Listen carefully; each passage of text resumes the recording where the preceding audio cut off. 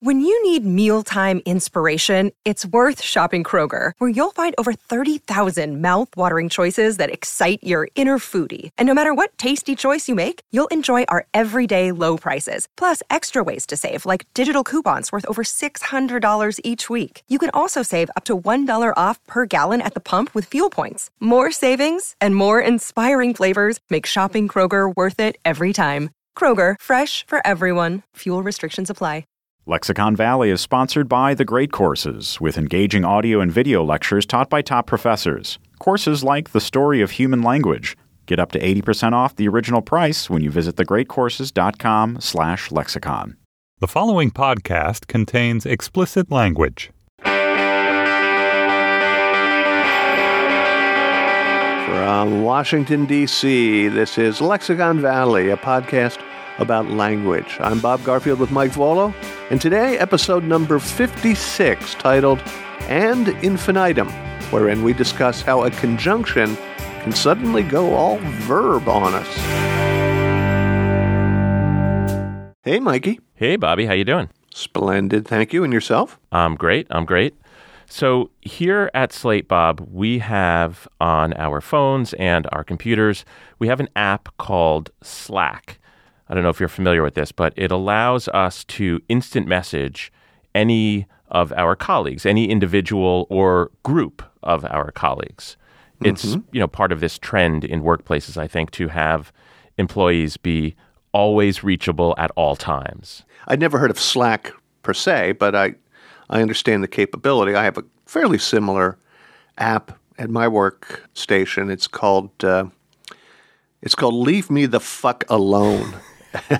It's pretty much the anti-Slack. Well, lucky you. I think here at Slate next year, we're all getting multi-channel walkie-talkies implanted in our inner ear. But in any case, one of my colleagues, Dan Kois, he's the culture editor here at Slate, he wrote on the Whereabouts group on Slack recently. Whereabouts is a channel on Slack whereby you can tell the rest of the staff, I'm going to be out of the office for a couple of hours because I'm going to a dentist appointment, or I am working from home today because the schools are closed and my kids are here. So he wrote on the Whereabouts channel recently, quote, getting offline for a bit to try and write. Aha. What jumps out at you there? It's the substitute for an infinitive that is part of English usage but makes no sense grammatically. Try and write. Yes, exactly. And you sort of tipped your hand here what you think of it. You said it makes no sense grammatically. So I guess this is something that you try to avoid? I probably try to avoid it, but it's like trying to avoid freckles. It comes with being raised in English, and I'm sure I use it. I know it confounds my wife, who is a philologist and knows far more about English grammar than I do, but is not a native speaker. And whenever she encounters it, it's like a baby eating a lemon. Well, more about that at the very end of this episode. But before we talk about try, let's talk about some other verbs that behave in a similar way, right? Verbs that in the verb plus infinitive, verb plus to plus another verb, sometimes appear as verb plus and plus another verb. What are some other verbs that behave that way? I'll be happy to answer that question if you'll just tell me the answers. Okay. So, for example, come and go. In the late 1700s, a guy named James Boswell published a biography of the great lexicographer Samuel Johnson, Dr. Johnson. And this biography was called The Life of Samuel Johnson. In it, Johnson is quoted at one point as saying that he didn't really seek out the company of other people very much. He said, as quoted by Boswell, "Indeed, I never sought much after anybody." One person he sought after, however, was a guy named George Psalmanazar. And Johnson says, quote, "I used to go and sit with him at an alehouse in the city." Go and sit. Now, before you comment on that, Bob, I just want to make a quick tangent about this guy, George Psalmanazar, and why maybe Johnson would want to seek out his company when he wasn't in the habit of seeking out other people's company. Psalmanazar had earlier in his life passed himself off as a kind of expert on the island of Formosa, which is the island that we now call Taiwan. I know, kind of random. I'm sorry. There are many things that you might have said to explain Dr. Johnson's affinity with Salmanazar. There were many things you could have said. They could have been good drinking partners. There could have been, romance. There could have been a shared interest in Skittles. I just didn't really think... I just didn't really expect Formosa to come into play. So, okay. So far, so good. Well, Johnson's interest in Salmanazar wasn't strictly Formosa, but Salmanazar had written a book called An Historical and Geographical Description of Formosa with all of these very fantastical and really barbaric at times details of the supposed customs of Formosans. And this included sacrifices and cannibalism and polygamy. There were also details in the book about the supposed native language of Formosa, including its alphabet, all of which, everything in this book was completely fabricated, completely made up. He actually constructed a language in order to perpetrate this fraud. And by the time Johnson had befriended him, Johnson was 30 years younger than Salmanazar. He had been revealed as an imposter, but he was a fascinating character and a kind of man about town. He was clearly very intelligent, and he was still revered in literary circles. Because he was such a remarkable fabulist? Yeah, he was just a kind of interesting guy. And he, in his later life, became very religious and wrote a number of theological essays that were well received, and I think even wrote them anonymously. So Johnson apparently sought after his company, and they would go have a beer now and then. So again, Johnson said, I used to go and sit with him at an alehouse in the city. So I'm wondering if you think that that construction, go and sit, is analogous to the try and construction that Dan Kois used. I do. They seem to me, and have always seemed to me, to be the same quirk of English. Okay.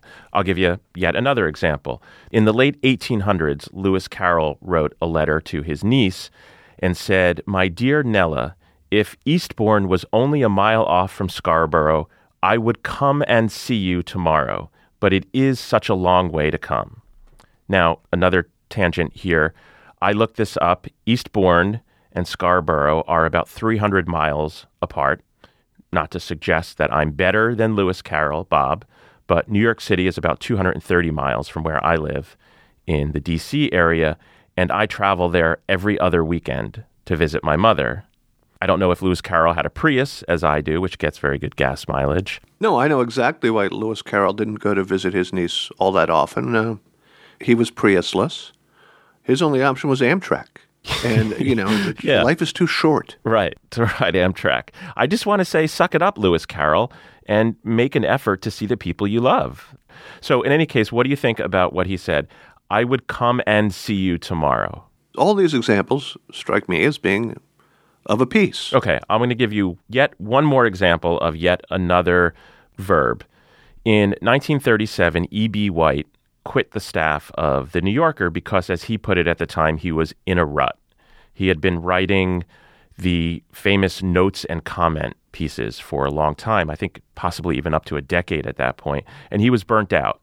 So he sequestered himself at his farm in Maine. This was the very farm that would much later be the inspiration for his story Charlotte's Web. Mm-hmm. That was some story. That was some story. Some pig and some story. Yes, Zuckerman's famous pig. I mean, I can't imagine. Is there a childhood that goes by nowadays in America where that is just not a very strong part of it? The answer, unfortunately, is yes. Really? I think that it has probably fallen out of the childhood canon. I'm not sure there is a childhood canon anymore. Huh. I didn't know that. It's kind of heartbreaking. Well, Xander, he's only 19 months old right now, but Xander will surely be well acquainted with Charlotte's Web. I can assure you of that. James Thurber, at the time, who was White's friend and colleague at The New Yorker, he was very sad to learn that White had possibly given up the pen for the Pitchfork, and he wrote him a letter, part tongue-in-cheek, that began with a diagnosis of what he thought White's problem was. As far as I can make out, what you have is sheep blast. It comes from an admixture of comment writing and whisk broom catchings.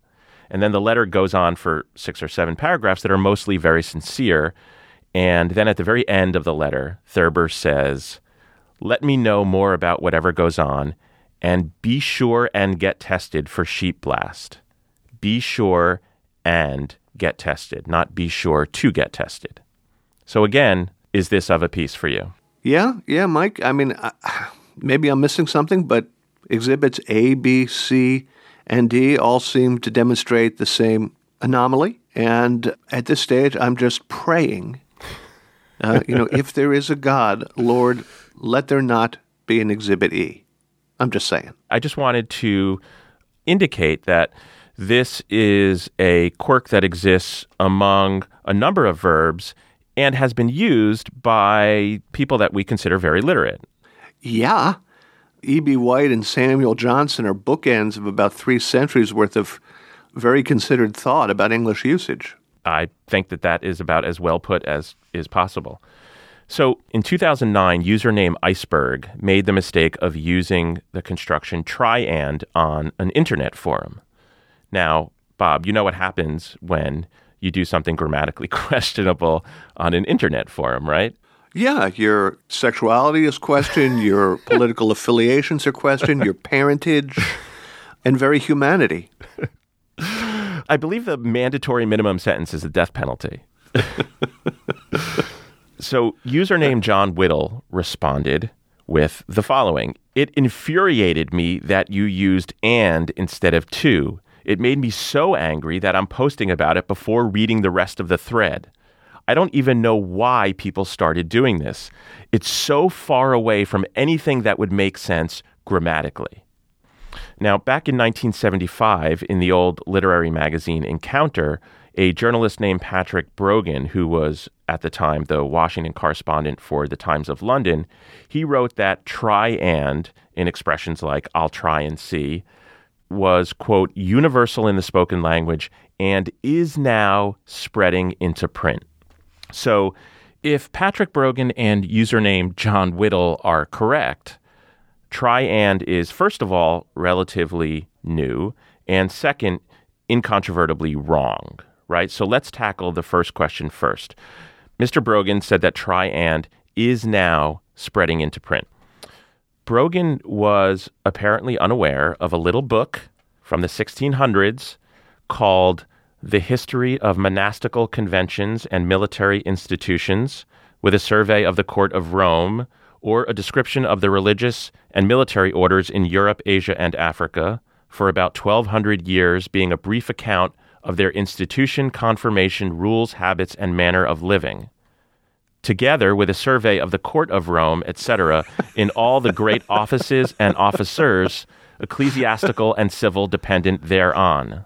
That's a Shaggy Dog with title. Many other things worthy of note, according to what has been recorded by candid authors of diverse nations. Now, I know you have a copy of this on your coffee table, Bob. It's in every home. No, I got the sequel. Yeah. The title's a little briefer. It's called Slack. So in this book from the 1600s, the following sentence appears. They try and express their love to God by their thankfulness to him. So try and has been spreading into print, as Brogan might say, for more than 300 years. And in fact, if you look in the Oxford English Dictionary, that's the oldest example you'll find of try and. It's from 1686 when this book was published. And try and, as I suggested with some of the other examples, go and, come and be sure and, try and has been used in many cases by the most esteemed writers of English in the history of our language. For example, on the eve of the publication of her second novel, Pride and Prejudice, Jane Austen wrote to her sister Cassandra, with whom she had a very close relationship and wrote many letters. She wrote, "I have lopped and cropped so successfully that I imagine it must be rather shorter than Sense and Sensibility altogether." Sense and Sensibility being the first novel that she published. She then went on, "Now I will try and write of something else." Try and write. Where have I seen that phrase before, Bob? Oh, that's your colleague who wrote on your Slack app. Yes, it's the very, very same construction. Our very own Dan Kois, A latter-day Jane Austen. is in very good company with Jane Austen herself. Can I tell you something? Can I just interject here? Actually, I want to interject two things. Please. The first thing I want to say, which I probably should have mentioned earlier, is that Salmanazar is one of the great names ever. And I wish that were my name.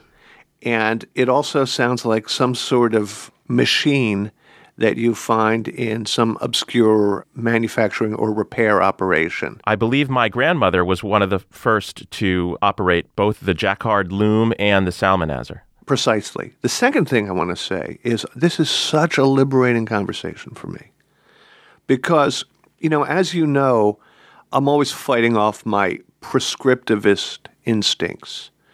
And it's not just a question of being a scold. It's me avoiding certain constructions because to me they sound vulgar or insufficiently rigorous application of language, even pronunciation. For example, I say clothes. Now, the whole rest of the English-speaking world says clothes. I say clothes because that strikes me as how it's meant to be pronounced. We're talking about the things that hang in our closet, our attire. Yeah, clothes. And I avoid these kind of bastardized constructions such as we're discussing today because they seem just vaguely wrong to me. I don't get angry at others or I don't look down my nose at others who employ it. Oh, I don't believe that last part there. No, I really don't. It's not that I'm condescending about it. It just kind of gives me an inner flinch. And so to know that Samuel Johnson and Jane Austen and E.B. White, one of my heroes, embrace them, without shame, it's liberating for me. This is like... You feel like naked as a newborn, huh? I don't know. I feel like I'm in therapy and on the edge of a breakthrough. Whoa, that's a lot of responsibility for me, Bob. Some of the brightest minds in psychiatry have been working on you for decades, Bob, and you're telling me that right now, today, I'm bringing you to the verge of a breakthrough? Or breakdown. Okay. Time will tell. Okay, let's just hope it's the latter. So let's now address the concerns of username John Whittle, who called into question the expression's very right to live and breathe in the language. In order to address his concerns, I would like to call to the stand 3 witnesses. But before I do, let's take a very short break and mention our sponsor, The Great Courses. If you are listening to this podcast, it is because, like me and Bob, you are fascinated by language, which is why I am happy to recommend the Great Courses lecture series called The Story of Human Language. It is taught by Dr. John McWhorter. Professor McWhorter teaches at Columbia University, and some of you may recognize his name because he's been on this podcast before. This series is the story of how a single proto-language around 150,000 years ago has branched out into literally thousands of languages, many of which are still alive today. It's a fascinating course. The Great Courses is celebrating their 25th anniversary with over 500 courses on topics from psychology to history to the hard sciences to, of course, linguistics. And all of them are taught by some of the most engaging and expert professors across the country. The Great Courses has a special limited-time offer for Lexicon Valley listeners. You can order from 8 of their best-selling courses, including The Story of Human Language, and get up to 80% off the original price. It's a great deal. Don't wait. Go to thegreatcourses.com/lexicon. That's thegreatcourses.com/lexicon. Okay, so back to username John Whittle and his incredulity that this expression exists at all. Why? Why, he said. I believe he wrote the word why in all caps, if I remember correctly. Why does this even exist? As I suggested, I'm going to call now for the defense to the stand Mr. Henry Fowler. The same Henry Fowler, Bob, whose rather retrograde and condescending opinions on the feminine ending S were decried on this show recently. But one of the most significant figures in English usage ever. Yes. And he has what I would say is a more mature take on try and. This is back in 1926 when his Dictionary of Modern English Usage was published.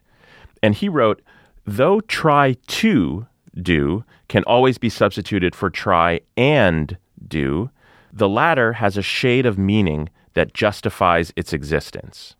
I'm curious, Bob, if you agree with this shade that he picks out from try and. I ain't saying it, but I'm curious to know what he's saying. He says that in exhortations, it implies encouragement. In other words, the effort will succeed. In promises, it implies assurance. The effort shall succeed. I think that's actually quite insightful. Did you ever see Sideways? Yes. Okay, so you know that these people have very sophisticated palates and they can divine things in a Pinot Noir that mere mortals such as us can never, ever identify, right? Right, and Paul Giamatti hates Merlot. And Paul Giamatti hates Merlot. And in exactly the way that I watched those people and both failed to grasp but nonetheless envied their ability to identify very subtle nuances in a Pinot vintage, I hear you and I note Henry Fowler detecting a shade of difference that I simply cannot detect. Well, think of it this way. If I were to say to Dan Kois, why don't you get offline for a bit? Clearly, Dan Kois has a problem, right? He can't get any work done while he's in arm's reach of the internet. So if I were to say to him, Dan, why don't you get offline for a bit and try and write? It's an encouragement that almost seems as though it should be accompanied by a pat on the back or a pat on the butt if it were a baseball game, say. If it were the office, it would be a hostile work environment and I would be fired on the spot. It suggests that I believe in him. Once again, you were detecting notes of apricot and cilantro that I cannot taste. So Fowler ends in a very Fowler-esque way in this entry. He says, it is an idiom that should not be discountenanced, but used when it comes natural. Now, I would also like to call to the stand Bergen and Cornelia Evans, brother and sister authors of A Dictionary of Contemporary American Usage, published in 1957. They wrote that try and was a, quote, standard English substitute for try to. They also said, interestingly, that it was used in Great Britain more often than it is in the United States, but it is standard in both countries. Now, I don't think of it as a Britishism in any way, and I wonder if some of our English listeners could weigh in here. Do they have the sense that it's used even more commonly in Britain than it is here? I'd be interested to know. Finally, the defense would like to call Wilson Follett to the stand. He was a writer and professor who taught at Brown University, my alma mater, and died before his great work, which was called Modern English Usage, died before it was published. It was published in 1966. He wrote that try and, although not suited to the highest reaches of eloquence, was nevertheless a sturdy idiom that need not be avoided or changed to try to. He then said, Bob, that the English form try and is an old imitation of the Latin rhetorical figure called hendiadys, which means 2 for 1. Now, what is hendiadys? Hendiadys, as I understand it, is a inflammation of the chicken as a result of a parasitic infection. Yeah, in fact, my mom had to have her gallbladder removed because she ate a chicken infected with hendiadys. Hendiadys really actually is a term coined by a Latin grammarian named Servius to describe a figure of speech that Virgil used quite a bit. So in Virgil's poem Georgics, he wrote, "This land will someday yield you the hardiest of vines, streaming with the rich flood of Bacchus. This is fruitful in the grape, and in the juice we drink from cups of gold." Now, that phrase, from cups of gold, is sometimes translated from the Latin as golden cups. But neither of those, cups of gold or golden cups, is what Virgil actually wrote in Latin. Pateris labamus et oro. We drink from cups and gold. So where you might expect an adjective and a noun, golden cups, Virgil gives us two nouns joined by and. we drink from cups and gold for rhetorical effect. He did this a lot. He did it in the Aeneid also. And Shakespeare was so fond of this device that by one count, he used it more than 60 times in Hamlet alone. So in Act 1, Scene 2, Horatio tells Hamlet that 2 nights together had these gentlemen, Marcellus and Bernardo, on their watch in the dead, vast and middle of the night. Not the vast middle of the night, but the vast and middle of the night. It gives rhetorical potency to the phrase. It also fills out the iambic pentameter. Right, but he could have filled it out in other ways, presumably, and he, again, used this construction across many of his plays, and in some of them, dozens of times. I'm not actually seeing the connection between this succubus, as you call it. What's it called? Hendiadys. That reminds me, I've got an appointment with my Hendiadys. They seem to perform different functions, the Hendiadys and the substitution of and for to in the verb form. Perhaps I'm just obtuse, but I'm having trouble detecting the connection as I would have trouble detecting the notes of apricot in the elixir of Bacchus. Well, remember, Follett said that it was an imitation of Hendiadys. Let's see if we can flesh this out with another example. In another letter to her sister, Jane Austen was updating Cassandra. She wrote many, many letters to Cassandra. She was updating Cassandra on some very boring family matters. And then after several paragraphs of that, she wrote, "There, I may now finish my letter and go and hang myself, for I am sure I can neither write nor do anything which will not appear insipid to you after this." So she could have said simply, "Finish my letter and go hang myself," or "go to hang myself." But she said, "Go and hang myself," which, as Follett suggests, is modeled on Hendiadys and arguably packs a particular rhetorical punch, right? It's additive. It suggests that there is a joining of two concepts with the conjunction and, which is precisely what Hendiadys does. All right. Another possibility is that she wasn't writing Sense and Sensibility. She was writing her sister and wasn't paying all that much attention to a rhetorical effect. She was just, transcribing random thoughts, but, could be. I think that the dark humor of telling your sister that you're going to go hang yourself suggests otherwise, that she was trying to come across as rhetorically effective there. No, you're right. It was a punchline, and so she probably gave some thought to how she was going to phrase it. Yeah, I'm not arguing with you. I'm not trying to be hendiadactic. No, of course not. Now, a couple of words on the limitations of try and. So a few days after Dan Kois wrote that Slack message, he wrote the following. Again, he has apparently a very big problem with the internet. He wrote, "Trying to write this morning will be mostly offline." Note that he wrote trying to write. In other words, try and doesn't work with any other form of the verb. So as the brother and sister team of Bergen and Cornelia Evans put it, try and can be used only with the form try and not with tries, tried, or trying. In other words, we do not say he tried and came. We don't say he tries and comes. And doesn't work with what are called the inflected forms of the verb. It only works with try, not the ed ending, not the ing ending. Also, you can put a negative immediately before the try in try and. So I could say, "Don't try and write this morning, Dan Kois. Continue surfing the internet." But you can't put the negative right after the try. I can't say, "Try not and write, Dan Kois." I'd have to say, "Try not to write." So it has that limitation when you start throwing in negatives.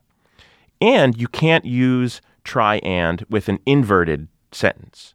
So in his translation of that very same Virgil poem that I quoted earlier, John Dryden writes of the vanquished bull and says, "To repair his strength he tries, hardening his limbs with painful exercise, and rough upon the flinty rock he lies." To repair his strength he tries. That just wouldn't work as "and repair his strength he tries."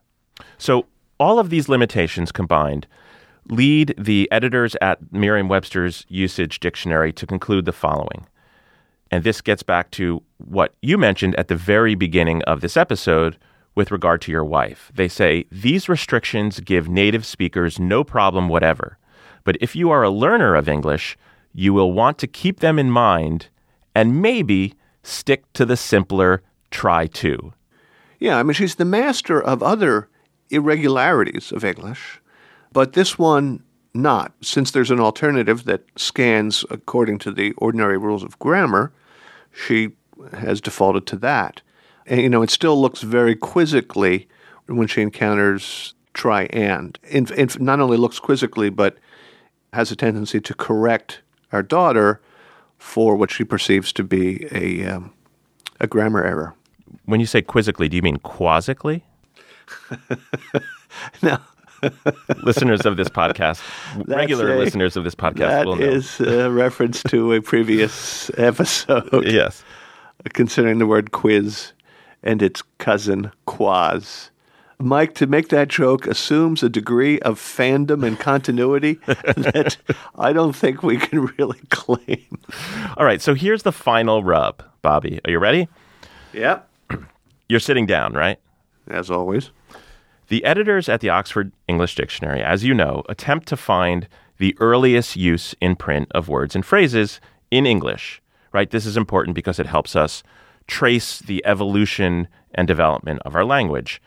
But it's a kind of never-ending process. And the OED is constantly revising its entries with what are newly discovered earlier citations, what are called antedatings.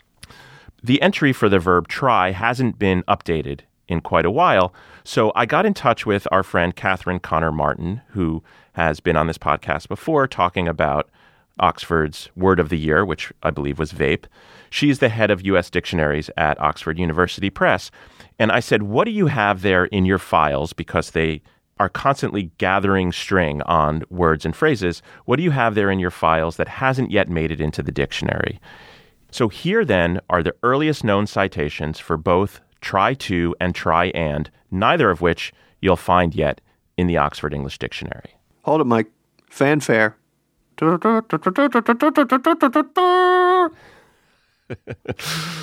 I thought maybe I would put in a trumpet sound there, Bob, when you said fanfare, but I think I'll just leave in your rendering of it. No, that's not a good idea. We've had enough musicality from me for probably a good solid 2 years. No, I think you did a great job. Okay, so in 1616, in a book of fairy tales and fables published by a guy named Thomas Scott, the following sentence appears: "Nature first did try to make right eyes by making yours awry." It seems like a bit of an insult, maybe. Yeah, I believe he's saying you're cross-eyed. Nature learned from that, and the rest of us look just fine. Yeah. So that, as far as we know, is the earliest use of to with the verb try. Try to. That reminds me of a Shakespeare sonnet, and I'm not sure I have it right, but something along the lines of, "When in disgrace with fortune and men's eyes, and I alone beweep my outcast state." There's a certain, similarity, right? Yeah, I see it. As if this episode couldn't get any more literate. Boom. So the earliest citation of try and appears in what seems to be a rather quotidian Scottish business record that says the council ordains the treasurer to try and speak with John Kyle. I don't know who John Kyle is, but he's wanted by the treasurer. This appears, Bob, in 1599. As Catherine Connor Martin said, Whoa. try and try to are within spitting distance of each other, but as of right now, we have reason to believe that try and might actually predate try to in the English language. Take that, internet flamers. So, Bob, I think that you should go on living out the rest of your life, never thinking twice about using and in this way. Like I said, man, liberating. And if anyone ever corrects you on this usage again, including your wife, you could just start throwing out names like Jane Austen and E.B. White and Samuel Johnson, and you could tell them to just go stick it. Yeah, I'll tell them to go and stick it. All right, if you have any thoughts about try and, please write to us at lexiconvalley@slate.com. That's lexiconvalley@slate.com. Please follow us on Twitter @lexiconvalley and subscribe to our feed if you have not already done so, and get others to subscribe. Look for Lexicon Valley in the iTunes store. I want to thank all of the language mavens that I cited and quoted here in this episode, but especially the great editors, the august editors of the Merriam-Webster's Usage Dictionary, who were invaluable in putting together this episode. Joel Meyer is our managing producer, and Andy Bowers, our executive producer. Lexicon Valley is part of the Panoply network of podcasts. To find all of the great podcasts in the Panoply network, visit itunes.com/Panoply. All right, Mikey. Listen, I got to run. I'm going to try and get my dark suit down to the Salmanazer before it closes. Well, tell him I said hello. I'm going to have a drink with him in the ale house later on in the city. Right. Hey, we done here? Yeah, we're done. Later, Gator.